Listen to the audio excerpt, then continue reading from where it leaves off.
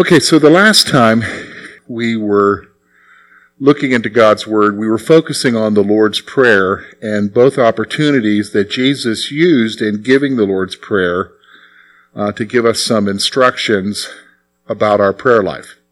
So we went through all of Matthew's section there. We're now up to looking at Luke's version, which is in chapter 11. Now, we're not going to look at Luke's version of the Lord's Prayer because it's basically the same.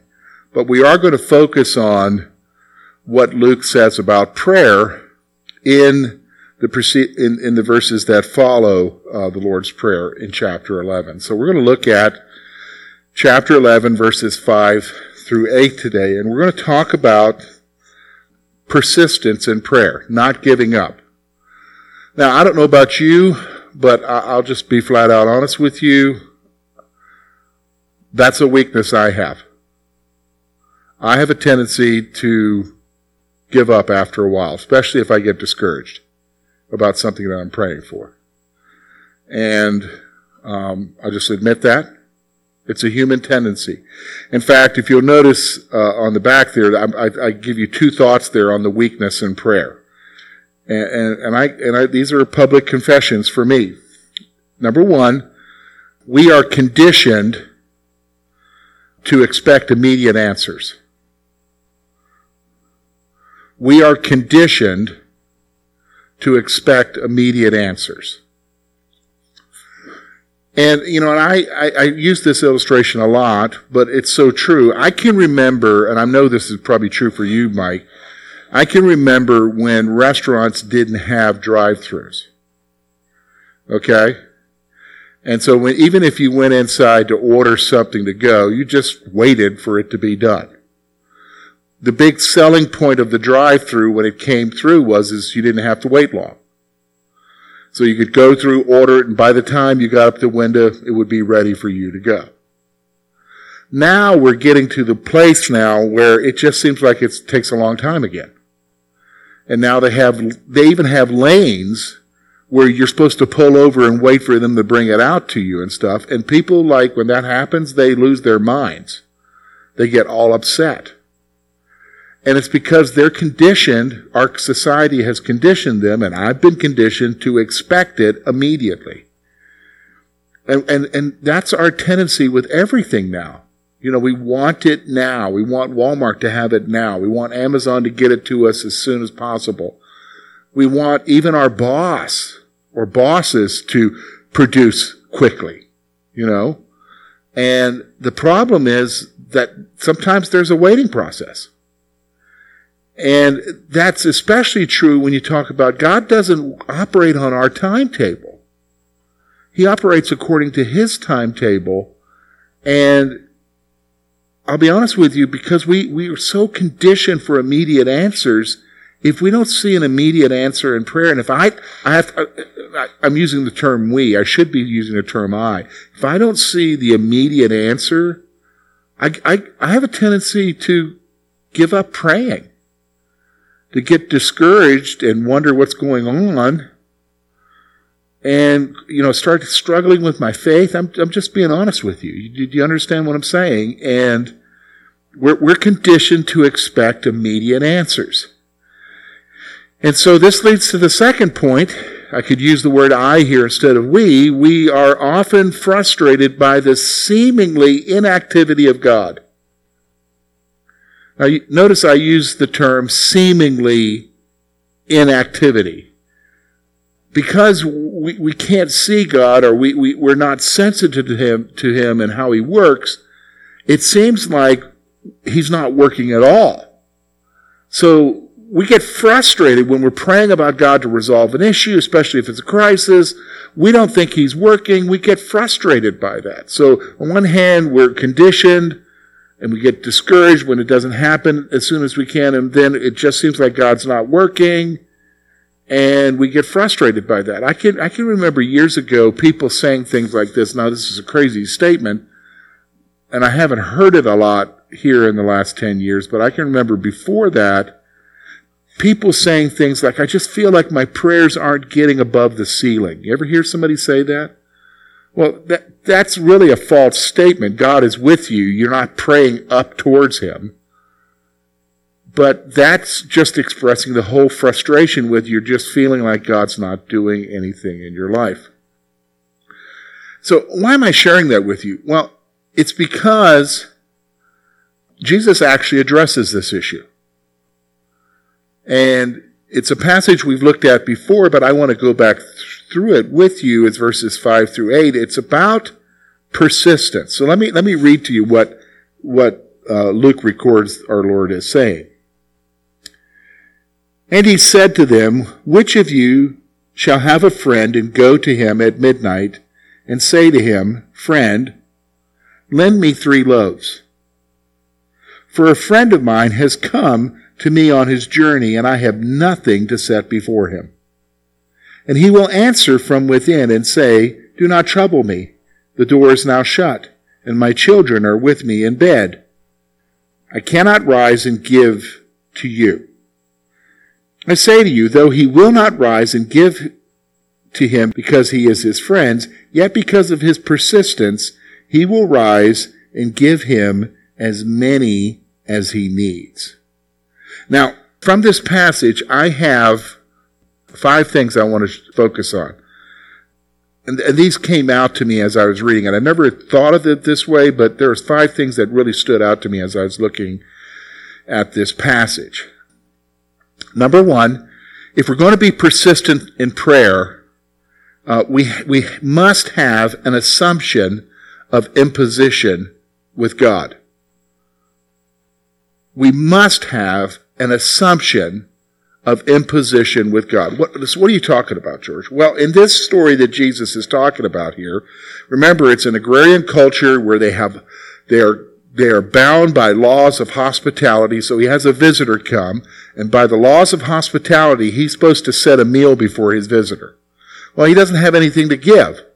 So he's going and imposing himself on his neighbor in the middle of the night and begging his neighbor for food to give so he can fulfill these laws of hospitality. And so the first thing that stuck out to me is that Jesus is basically saying that if I'm going to be persistent in prayer, I need to adopt this attitude, this assumption that I can go and impose upon God with my issue. I can go to him and tell him, this is what's bothering me. Because sometimes we'll think, oh, he's too busy with this, and he's doing with this, and he's doing it, and my thing is insignificant, that's why he's not answering me. No, you need to have an assumption in your mind that you can go and impose yourself on God with whatever the issue is. Okay? Now, can I be honest with you? Connected with that is faith. How you're going to have that attitude of imposing yourself on God is having faith that he'll hear you. Do you understand what I'm saying? It's believing that God will hear you so you can go and impose himself on you. So we must have an assumption of imposition with God. Here's the second one. We must be frank about our helplessness. Look at what the guy says to him. It's not like, hey, Bill, can I borrow a loaf of bread? I mean, he just flat out says, I got a neighbor who came and I'm supposed to take care of him and I don't have anything in the cupboard. The wife didn't go to Walmart and buy anything and do you have anything? You got some loaves of bread he just flat out expresses his helplessness to his neighbor. He expresses he's helpless. And I think that's where, the first one dealt with the issue of faith, being able to go and impose ourselves. This one, expressing our helplessness, I would connect with it, if you want to write this down in the margin, it's swallowing your pride. If we're going to be persistent, we've got to swallow our pride and go to him and say to him, God, I need you. I don't have any other way to deal with this issue. I don't have any other way to deal with this problem. I really need you to show up in this situation because here's where I'm at. If you don't do anything, God, I'm in trouble. I'm in trouble. Here's the third one. We see it in verse 7. It appears that our request is an inconvenience. So the guy says, my kids are in bed. I'm in bed too. I don't really want to get up and help you. So it's just like you're being inconvenient to me. And a lot of times we sometimes feel like our prayers, even if we're going to him about it, that we're just being inconvenient about the time. There's so-and-so in the church. He's got this health issue. That's more important than my problem. And you just feel like it's inconvenient for you to talk about things. Like, have you ever noticed that happens? We take prayer requests in the room, and people are like, pray for me. I need a new job. Pray for me. I've got this bill. Pray for me. I've just been told I have cancer, and I've only got 2 weeks to live. And then it's like nobody else shares anything else after that, because they feel like I can't share anything now after that prayer request, because we feel like our prayer requests are inconvenient. So it appears that our requests are inconvenient, and that's what Jesus is saying. It appears like when we go to him, it's inconvenient for us to talk to him about it. But verse 8 tells us something that's very interesting. Let's look at verse 8. I say to you, though he will not rise and give him because he is his friend, yet because of his persistence, he will rise and give him as many as he needs. Now, here's 2 things I'm going to point out here. Number 1, we must recognize that prayer is not about changing God's mind. Okay, so, all right, I'm going to use me. Okay, so I've got like several things going on with me right now, which is typical of any person here. You got several things going on with you right now. I've got several things that are going on. So I'm talking to the Lord about these several things. And what gets frustrating to me is like I feel he's not hearing me, or he's not answering me, or it's not turning out the way that I want it to turn out. And so I feel like when I pray, I feel like maybe I have to try to convince God to deal with this situation. You ever tried to do that? You've got to feel like you've got to convince him to act. So when Jesus is saying here, it's not because the guy is his friend, it's because of his persistence that he's going to answer. It's not an issue of changing his mind. It's not an issue of changing the guy's mind. You need to realize that. God already knows what he's going to do. He exists outside of time anyhow. So now, in 5 minutes from now, he's the same. He's aware. He's aware of 100 years from now. He's aware of you right now being with him in heaven. Why do you think Paul says this? That you are seated in Ephesians chapter 2 with him in heavenly places right now. Because as far as God's perspective, you're already with him. Isn't that amazing? So you don't have to approach prayer from the standpoint of trying to change God's mind. This is not what prayer is about. Prayer is about going to him and talking to him about your issue. Okay? Talking to him about your issue and your need for him to do something. And in fact, that's the last thing I want to point out here. Prayer is about having faith that drives you to receive an answer. That's really the issue here. The reason why the guy keeps knocking on the door and asking for some help with some bread is because he knows that this guy will answer him. He knows that he'll answer him. So he has faith that this guy will answer him. So prayer, when you talk about persistence with us, even though I don't sense that God is answering me the way that I want him to answer me, or I feel like he's not listening to me, and I feel like sometimes I got to change his mind, really the issue is not any of that. The issue is, do I have faith that he'll answer me? And even if there's a delay, that seems to be a delay to me, I'm going to keep talking to him about it because I believe very strongly what? That he's going to answer me. He's going to answer that prayer. He's going to change my heart or answer it in a way. It's going to bring to some sort of conclusion. God's going to bring it to some sort of conclusion. Okay, so what does this have to do with us? Because we're going to go to prayer here in a moment. Okay. I already mentioned, first of all, everybody here has something already. There's several things going on in your mind and in your heart with family, finances, health issues, friends. I mean, you've got several things that are going on in your life that you're needing prayer about. You know what I'm saying? Maybe it's unsaved loved ones. And we also have a church that has several things going on. I mean, we've all been around church a long time. There are always things that are going on, whether they're quietly going on, dealing with people, or whether it's what stuff people know. For instance, like with our roof situation, raising funds or whatever for that. There's always stuff that's going on. Now the question is, how do I go to him when it seems like he's not listening to me? Because that's really what the issue is. It seems like God's not listening to me. And how do I keep from being discouraged?